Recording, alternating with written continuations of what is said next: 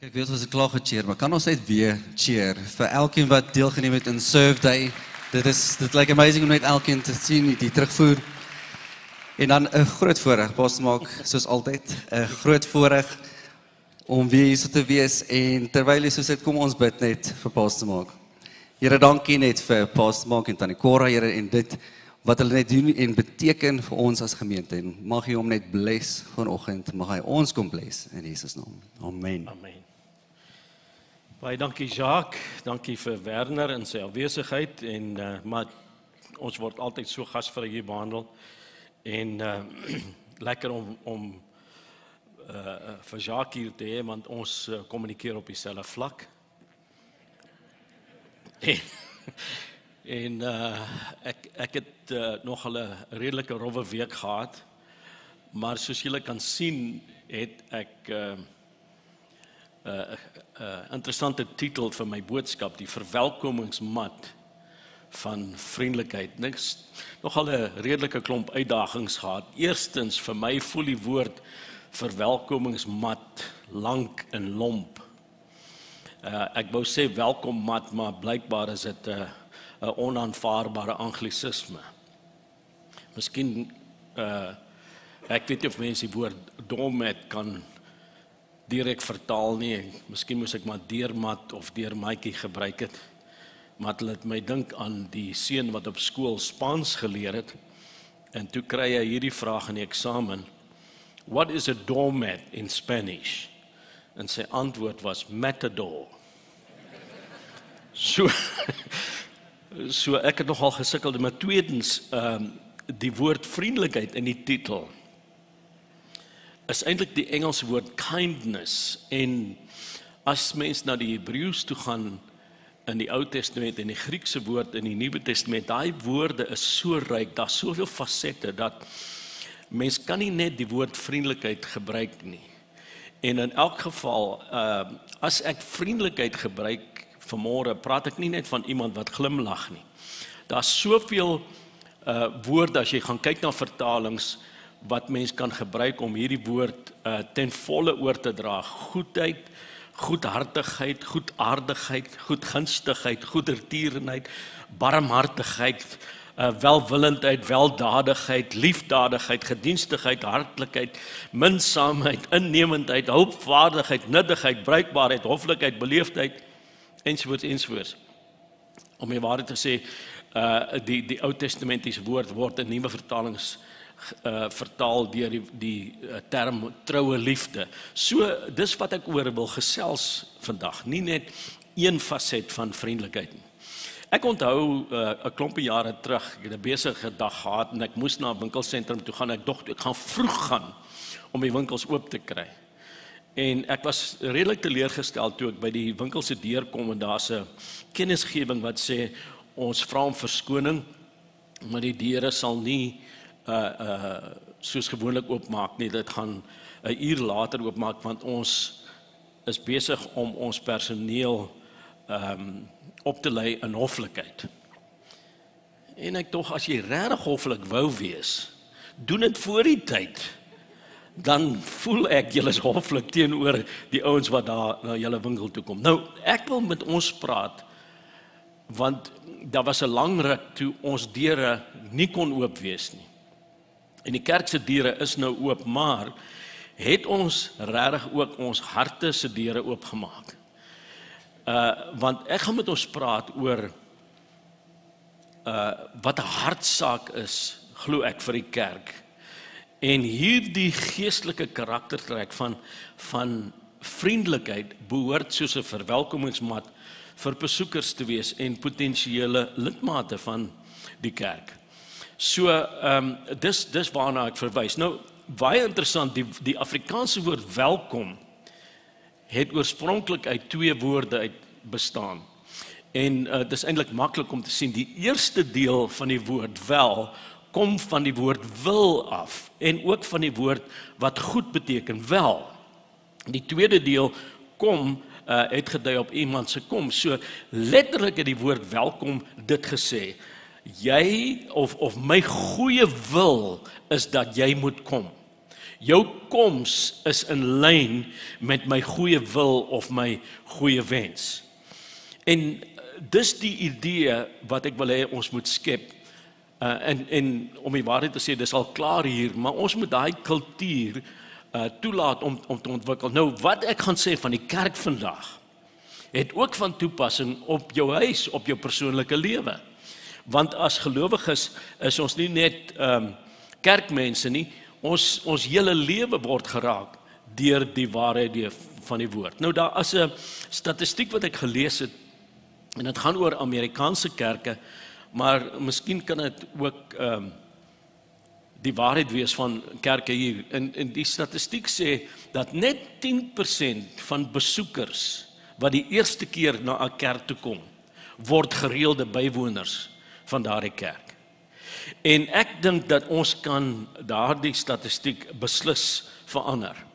Maar dan is dit belangrik om daai kultuur van vriendelikheid in die kerk te laat ontwikkel. Nou ek weet ek praat hierso met die bekeerdes, want dis iets wat ons ervaar in hierdie gemeente, maar ek dink dis goed om klem daarop te plaas.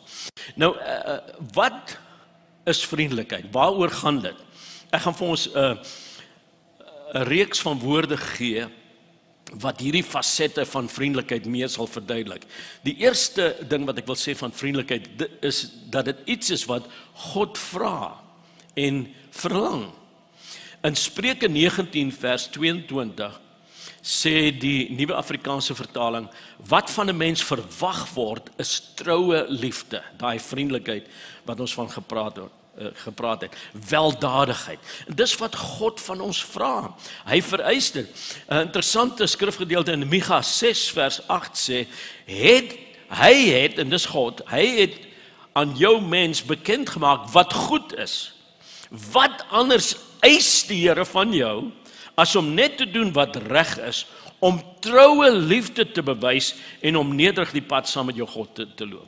So dis baie interessant dat hierdie vriendelikheid deel is van wat God van ons verwag.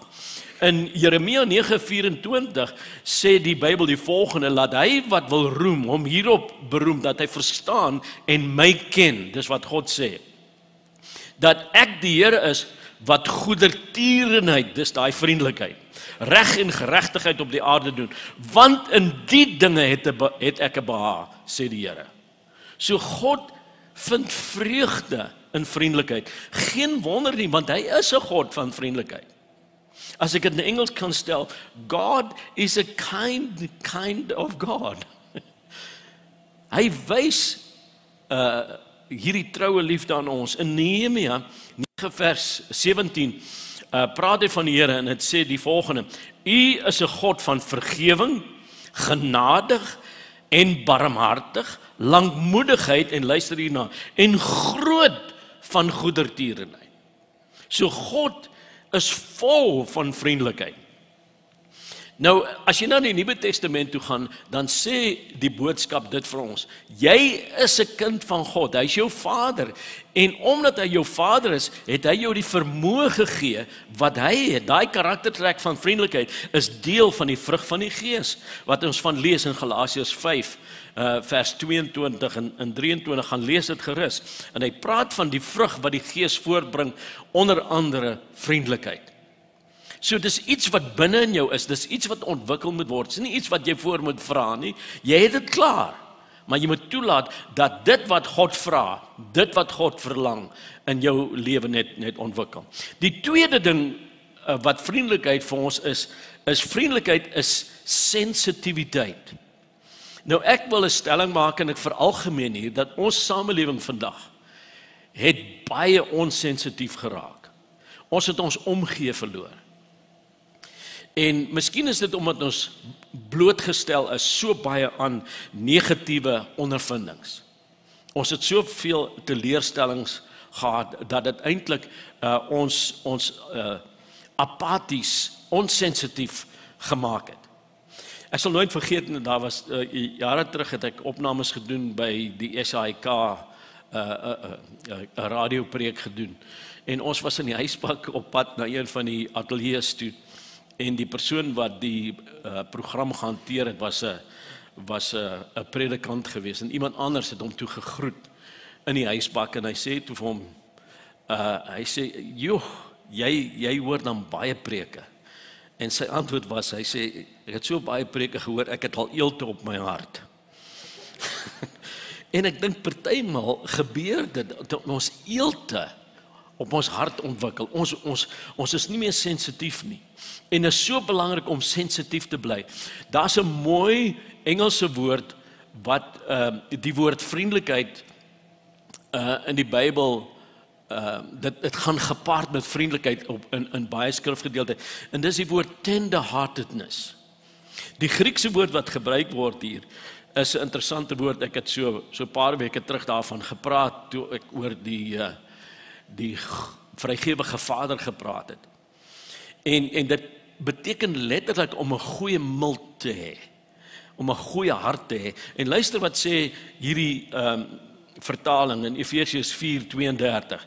Wees goedgesind teenoor mekaar. Dis daai woord vriendelikheid. Met innige meelewing, en met ander woorde, met 'n sagte hart, terwyl julle mekaar vergewe soos God in Christus julle ook vergewe het. En dan Kolossense 3 vers 12 vind ons dieselfde kombinasie en dit sê die volgende: julle is die mense wat God uitgekies het, wat hy geheilig het en wat hy liefhet. Daarom moet julle die volgende soos klere aantrek: liefdevolle deernis. Dis daai sagte hart, vriendelikheid, nederigheid, sagmoedigheid, geduld. So belangrik om daai dinge in ons lewe te hê. En dan baie interessant in die Ou Testament in Esegiel 11 vers 19 lees ons van God se woorde aan Israel. En ek dink in die nuwe verbond is dit selfs meer waar vir ons. Maar hier's wat die Here vir hulle gesê het: ek sal hulle harte verander en hulle gees nuut maak. Ek sal die harte van klip wegneem en vir hulle sagte harte in die plek daarvan gee. Dis wat God vir jou gegee het toe jy wedergebore geraak het.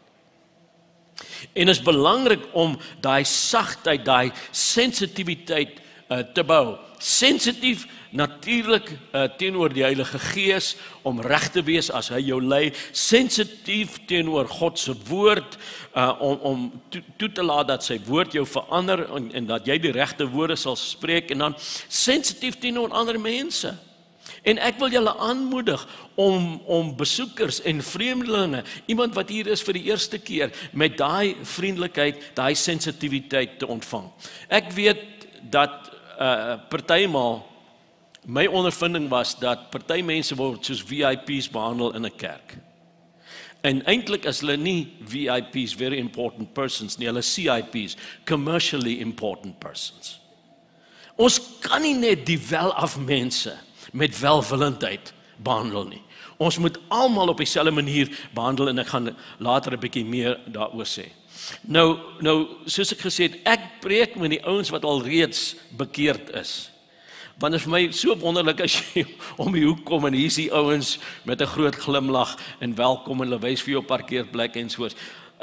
Andy Stanley, Amerikaanse pastoor, het die volgende gesê. Hy sê, your sermon starts in the parking lot. En dis die waarheid. Dis waar dit begin. Is there anybody here called Matthew or Matt? Because that's the kind of person we need to have out there. Throw Matt out there. He can be the welcome Matt. Okay. Maar daai sensitiwiteit moet ons behou.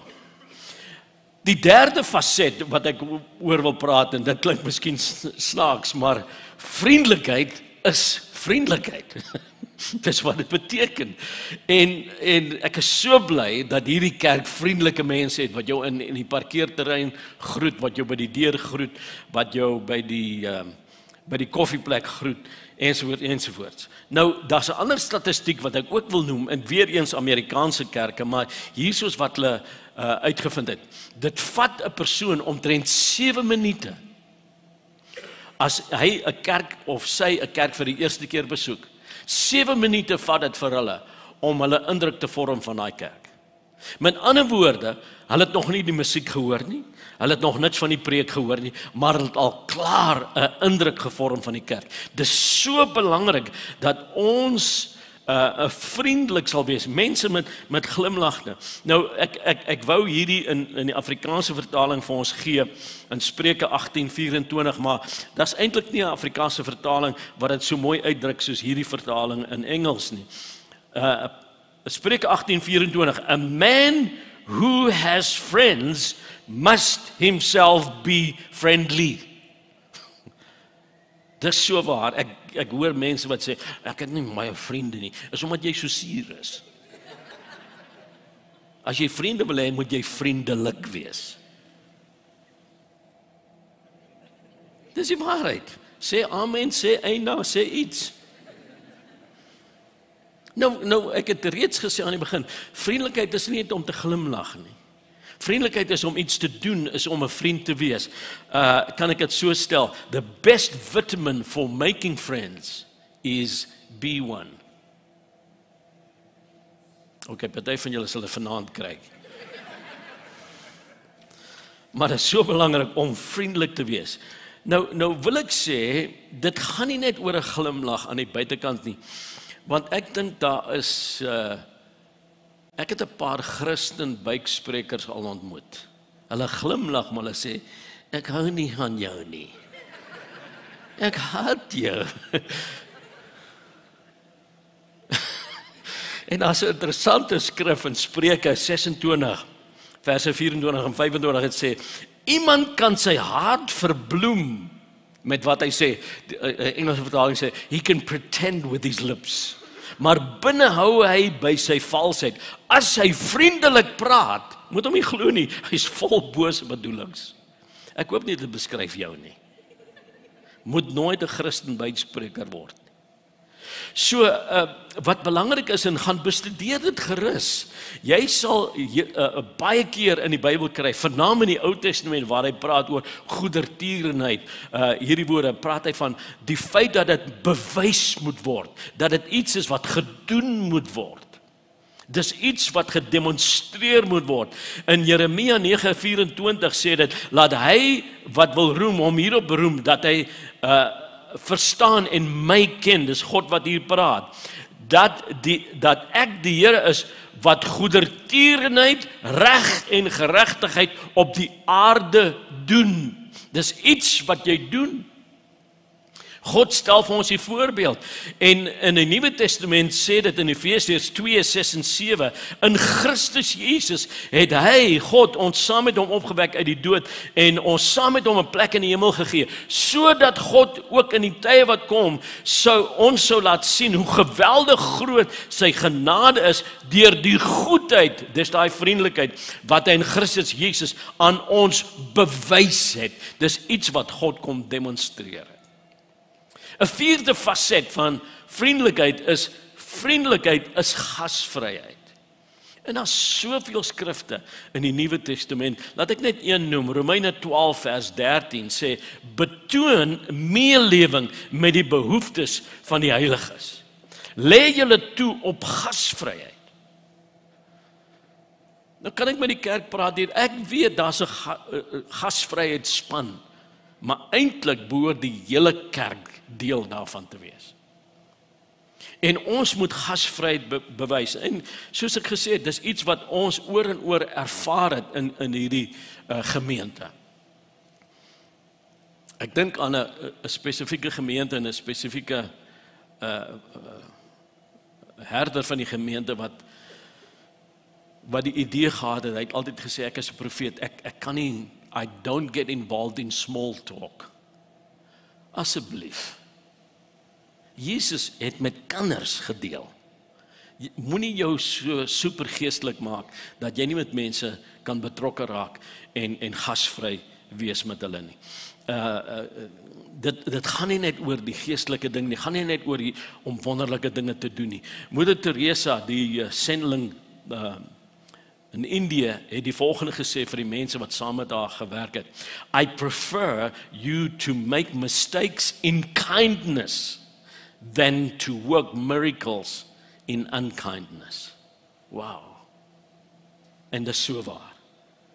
Gaan lees 'n bietjie en ek gaan oor hierdie skrifgedeeltes maar vinnig gaan jy kan by die huis gaan lees in Titus 1:7 en 8 en ook in 1 Timoteus 3 verse 2 en 3. Praat Paulus en hy skrywe aan hierdie twee mense wat verantwoordelik was vir gemeentes. Hy praat oor die kwalifikasies van iemand wat 'n opsiener sou wees. 'n Leier in die kerk. En tussen hakies die Griekse woord wat gebruik word hier word baie keer vertaal in Engelse vertalings met die woord bishop. En ek moet sê hoe langer ek in die bediening is, hoe minder gee ek om vir enige titels. En almal wil 'n biskop wees vandag. En vir my hier in Gauteng is daar meer biskoppe as busstoppe. Dit gaan nie net oor 'n titel nie, dis 'n funksie, dis 'n opsiener, dis 'n mooi woord wat gebruik word in Afrikaans. Maar wat ek wil uitwys van hierdie twee skrifgedeeltes, die kwalifikasies van 'n leier, 'n opsiener in die gemeente, onder andere word in al twee plekke genoem, dat dit iemand moet wees wat gasvry is, wat vir mense omgee, wat vrygewig is, wat nie deur geld geregeer word. En dis so belangrik om vrygewig te wees. Dis hoekom dis so lekker wat Jacques ook gesê het, as jy besoeker hier is, daar's 'n geskenk vir jou, daar's 'n gratis cappuccino vir jou. En daar's baie meer wat hierdie gemeente in jou lewe in wil ploeg. In 1 Petrus 4 vers 9 sê dit baie duidelik: wees gasvry teenoor mekaar sonder om te mor. Wat 'n mooi Afrikaanse woord, mor. Hou op om te kla. Wees net vriendelik en gasvry. So 'n mooi, en ek vra nie om verskoning vir al die skrifgedeeltes wat ek gebruik nie, want die woord is wat waar is. Hebreërs 13:1 en 2 sê hy, en hy fokus op twee goed. Hy sê, eerstens, die broederliefde moet bly. En dan sê in vers 2, moenie versuim om gasvry te wees nie, want hierdeur het sommige, sonder dat hulle dit weet, engele as gaste ontvang. Nou baie interessant, twee Griekse woorde, een vir broederliefde en die een vir gasvry. In vers 1, die woord vir broederliefde is Philadelphia in Grieks. Van die woord philia, die woord vir liefde, en die woord vir adelphos, die woord vir broeder. Met ander woorde, die mense wat ek ken, wat saam met my in die gemeente is, ek moet liefde aan hulle bewys. Maar dan die woord vir gasvry in vers 2 is 'n woord wat dieselfde begin. Hy praat van philoxenia in Grieks. Weereens philia, liefde, en dan xenos, die woord vir vreemdeling.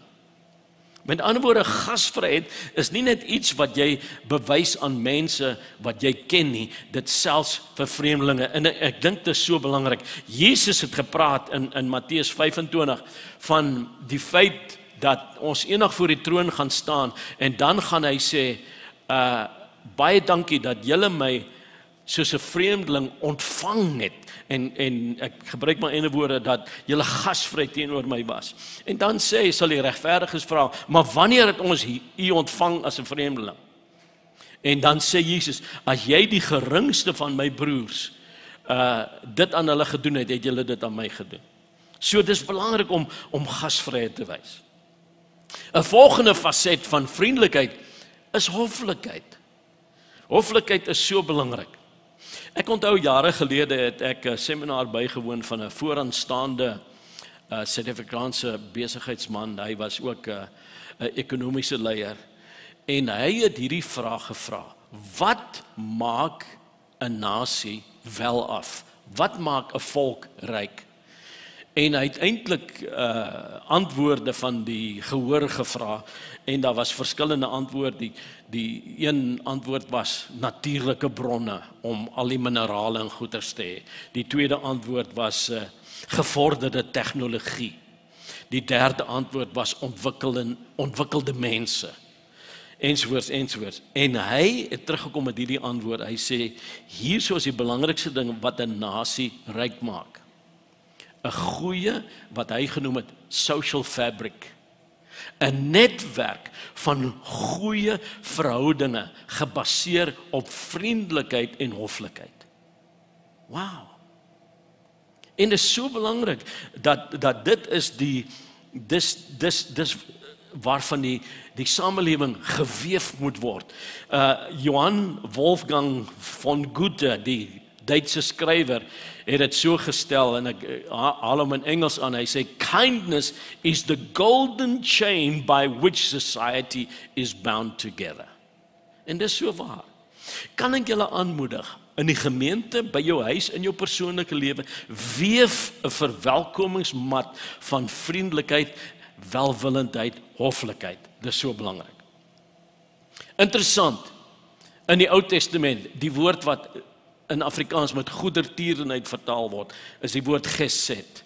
En een aspek van die woord gesed, dit beteken letterlik om jou nek te buig in hoflikheid, teenoor iemand wat jy mag sien op 'n laer vlak as jy. Wow. Dis wat hoflikheid oor gaan. In Titus 3 vers 2 skryf Paulus aan Titus en hy sê, herinner die gelowiges dat hulle van niemand moet kwaad praat nie en nie rusie moet soek nie. En dan sê hulle moet inskikkelik wees en altyd bedagsaam teenoor ander. En ons sien dieselfde in Kolossense 3 vers 12, waar hy sê, julle is die uitverkore volk van God, wat hy baie lief het, daarom moet julle meelewend, goedgesind, nederig, sagmoedigheid en verdraagsaam wees. Gaan lees hierdie skrifte, en gaan mediteer daaroor. Hier is nog 'n faset van vriendelikheid. Vriendelikheid is onbevooroordeeldheid, lang woord, maar belangrik om dit te besef. Kindness is not being kind only to your kind. Dis sonder vooroordeel. En hier's 'n lang skrifgedeelte wat nie op die skerm gaan wees nie, maar gaan lees dit gerus in Lukas 6 van vers 27 tot vers 38. Ek sal dit net opsom, dis die woorde van Jesus. Hy sê, julle moet julle vyande lief hê. Julle moet goed doen aan die wat julle haat. Seën die wat julle vervloek. Bid vir die wat julle sleg behandel. En gee aan elkeen wat iets vir jou vra. En luister hierna, ek gaan hier in vers 32 lees. Hy sê, as julle diegene liefhet wat vir julle liefhet, hoe kan julle enige dank verwag? Want ook Hollywood sterre het diegene lief wat hulle liefhet. Dis my eie vertaling. En dan sê vers 33, as julle net goeie dinge doen vir die mense wat goeie dinge vir julle doen, hoe kan julle enige dank verwag? Die maffia doen dieselfde. Natuurlik is dit nie die amptelike vertaling nie. Maar gaan lees daai skrifgedeelte en dan kom hy uiteindelik miskien moet jy hierdie ene lees. Hy sê, as julle geld uitleen aan mense van wie julle hoop om dit terug te kry, hoe kan julle enige dank verwag? Hy sê, bloedsuierbanke leen ook aan ander. Ekskuus, maar partymal lees ek my eie vertaling in die ding in. Het is so belangrik om te weet, dat ons moet bereid wees om vriendelik te wees, sonder bevooroordeeldheid, sonder om iets terug te verwag. Luister hierna, en hier is die belangrikste deel van die skrifgedeelte. Hy sê, as julle dit doen, wat ek vir julle sê, dan sal julle 'n groot beloning ontvang, en kinders van die Allerhoogste wees. Omdat hy self, luister hierna, die ondankbares en slegtes goed behandel. God bewys vriendelikheid aan die ondankbares en die slegtes. Nou, moenie jou hand opsteek nie, maar ek wil hierdie vraag vra. Hoeveel van julle het al iets goed gedoen en dan het jy hierdie woorde gesê? Ek het nie eens 'n dankie gekry nie. Moenie jou hand opsteek nie, asseblief. Ek weet, ek het dit al gedoen. Maar God is vriendelik teenoor die ondankbares. En dink hieraan, 'n verwelkomingsmat is daar vir mense om hulle voete aan af te vee. En dit mag miskien jou ervaring wees. mag miskien nie 'n goeie ervaring wees om vriendelik te wees nie. Maar hou aan, gaan lees gerus die res van daai skrifgedeelte. Laat ek kom by die laaste aspek van vriendelikheid. En dit is dat vriendelikheid is 'n kombinasie van twee dinge: aangenaamheid en nuttigheid.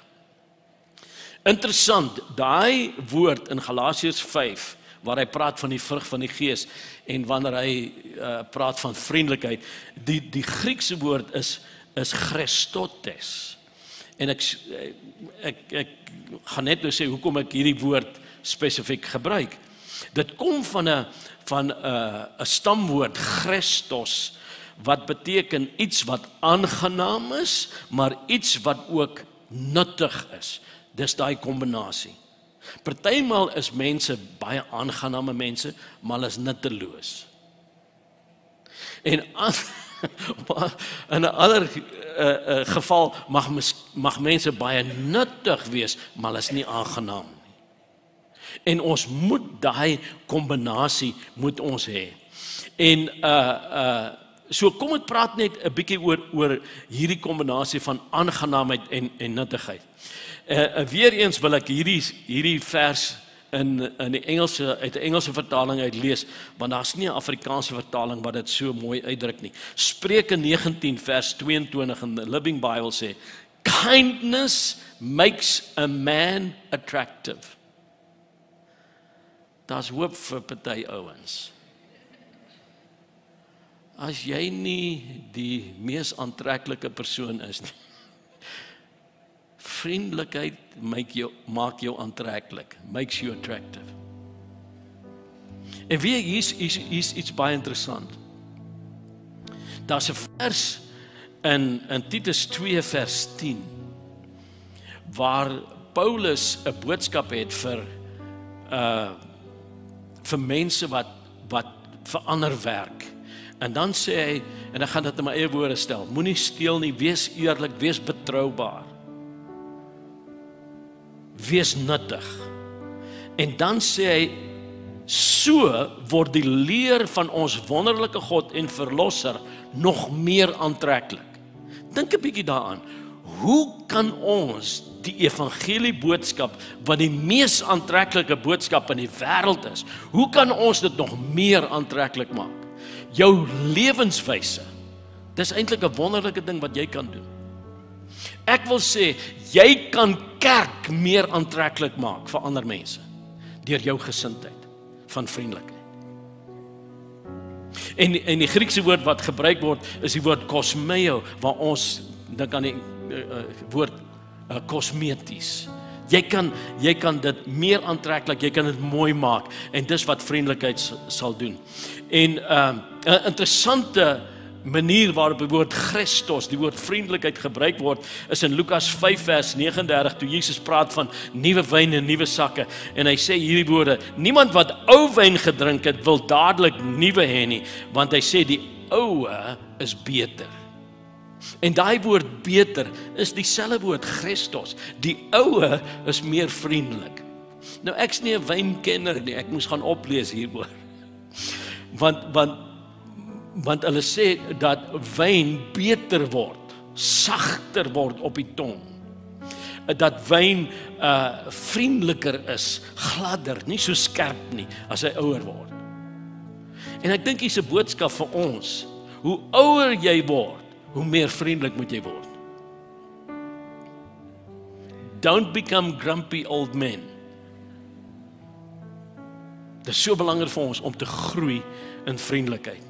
So daar's die aangenaamheid. Kom ek wys op die nuttigheid, en soos ek sê, daai woord Christos of Christotes praat van die kombinasie van aangenaamheid en nuttigheid. En ek gaan hierdie in die Engels lees, en voor ek dit doen, wil ek net sê, 'n verwelkomingsmat, ek het al van hulle teëgekom, hy lyk mooi, maar hy's nie nuttig nie, hy doen nie sy job nie.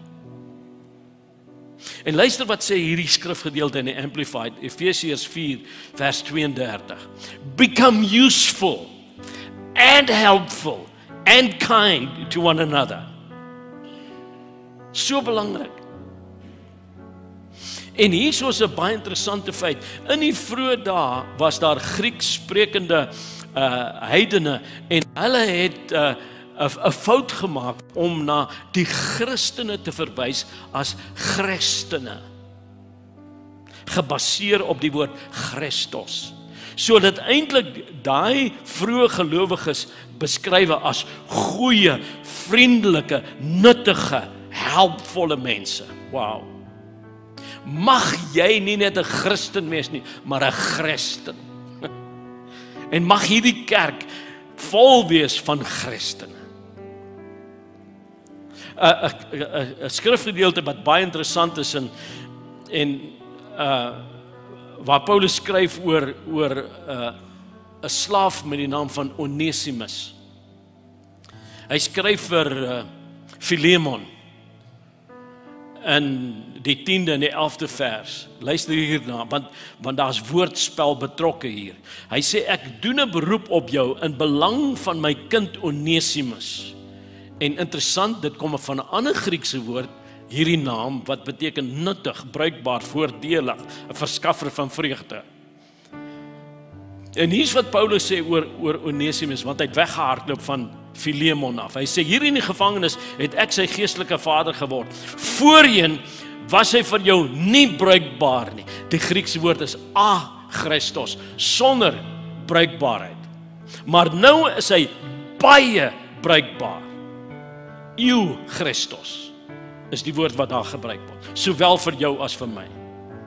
So daar was 'n tyd wat Onesimus nie wat sy naam beteken het in die lewe gewys het nie, maar God het hom verander en hom 'n bruikbare mens gemaak. En ek sluit af met een van my geliefkoeste skrifte in die Bybel en ek gaan dit weer in Engels lees. In die Afrikaans sê hy, Paulus skrywe in 2 Timoteus 4:11, gaan haal vir Markus en bring hom saam met jou, want hy's baie nuttig vir my in die bediening. Ek verkies die Engelse vertaling, hy sê, get Mark and bring him with you, for he's very useful. Mag jy 'n nuttige mens wees, nie net aangenaam nie. Ek wil ons uitdaag, kom ons in hierdie gemeente, in hierdie kerk, in ons huise, in ons persoonlike lewens, kom ons gooi daai verwelkomingsmat van vriendelikheid uit aan ander mense. Amen. Kom ons staan.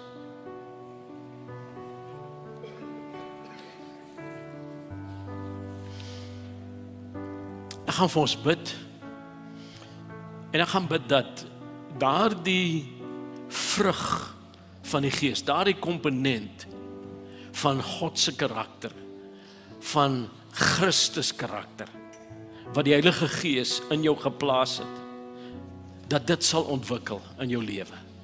Want, soos ek gesê het, dis moontlik vir jou, omdat God jou Vader is, om 'n vriendelike mens te wees, want hy's 'n vriendelike God.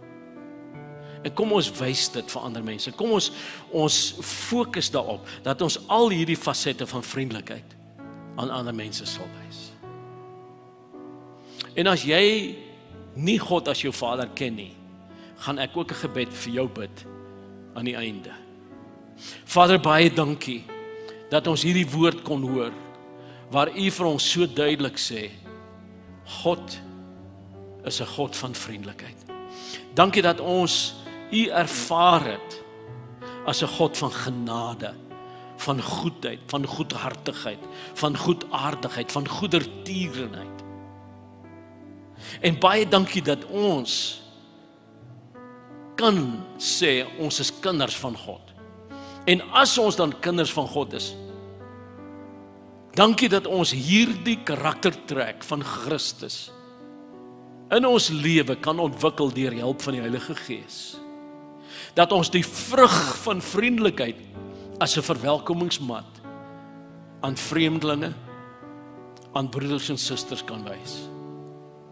Help ons om te besef dat U hierdie gemeente hier geplaas het. En dat ons 'n verantwoordelikheid het om die evangelie aantreklik te maak deur die manier waarop ons lewe. En Here, ek wil ook bid vir diegene wat onseker is oor hulle verhouding met U, of U werklik hulle Vader is. En ek dank U dat ons nou hierdie gebed kan saambid en sê, Vader, ek kom na U toe net soos ek is, en ek dank U dat U al my sondes vergewe. Ek glo met my hart en bely met my mond dat Jesus in my plek gesterf het, sodat ek kan lewe. Ek ontvang die gawe, die geskenk van die ewige lewe, uit genade, deur die geloof, is ek nou 'n kind van God. Ek dank U dat ek as U kind 'n lewe kan leef, sodat my goeie werke my Vader in die hemel sal verheerlik. Vader, ons sê dankie dat U hierdie gebed gehoor het vir mense wat dit met opregtheid gebid het. En mag Jesus se naam deur ons lewens verheerlik word. Dis in sy naam wat ons dit vra. Amen. Amen. Dankie Sak. Dankie Pastor Mark. Kerkfamilie, kan ons vir elke persoon wat daai gebed vir die eerste keer of die eerste keer opreg gebid het, net 'n massive cheer gee. Ek wil hulle uitnooi. Ons het 'n link op ons webblad wat sê ek kies Jesus. As julle net julle besonderhede en inligting vir ons net ook kan invul sodat ons julle kan help met julle volgende geestelike stap. As ook wil ons net saam met julle bid. Met dit groet ek ons aanlyn gehoor.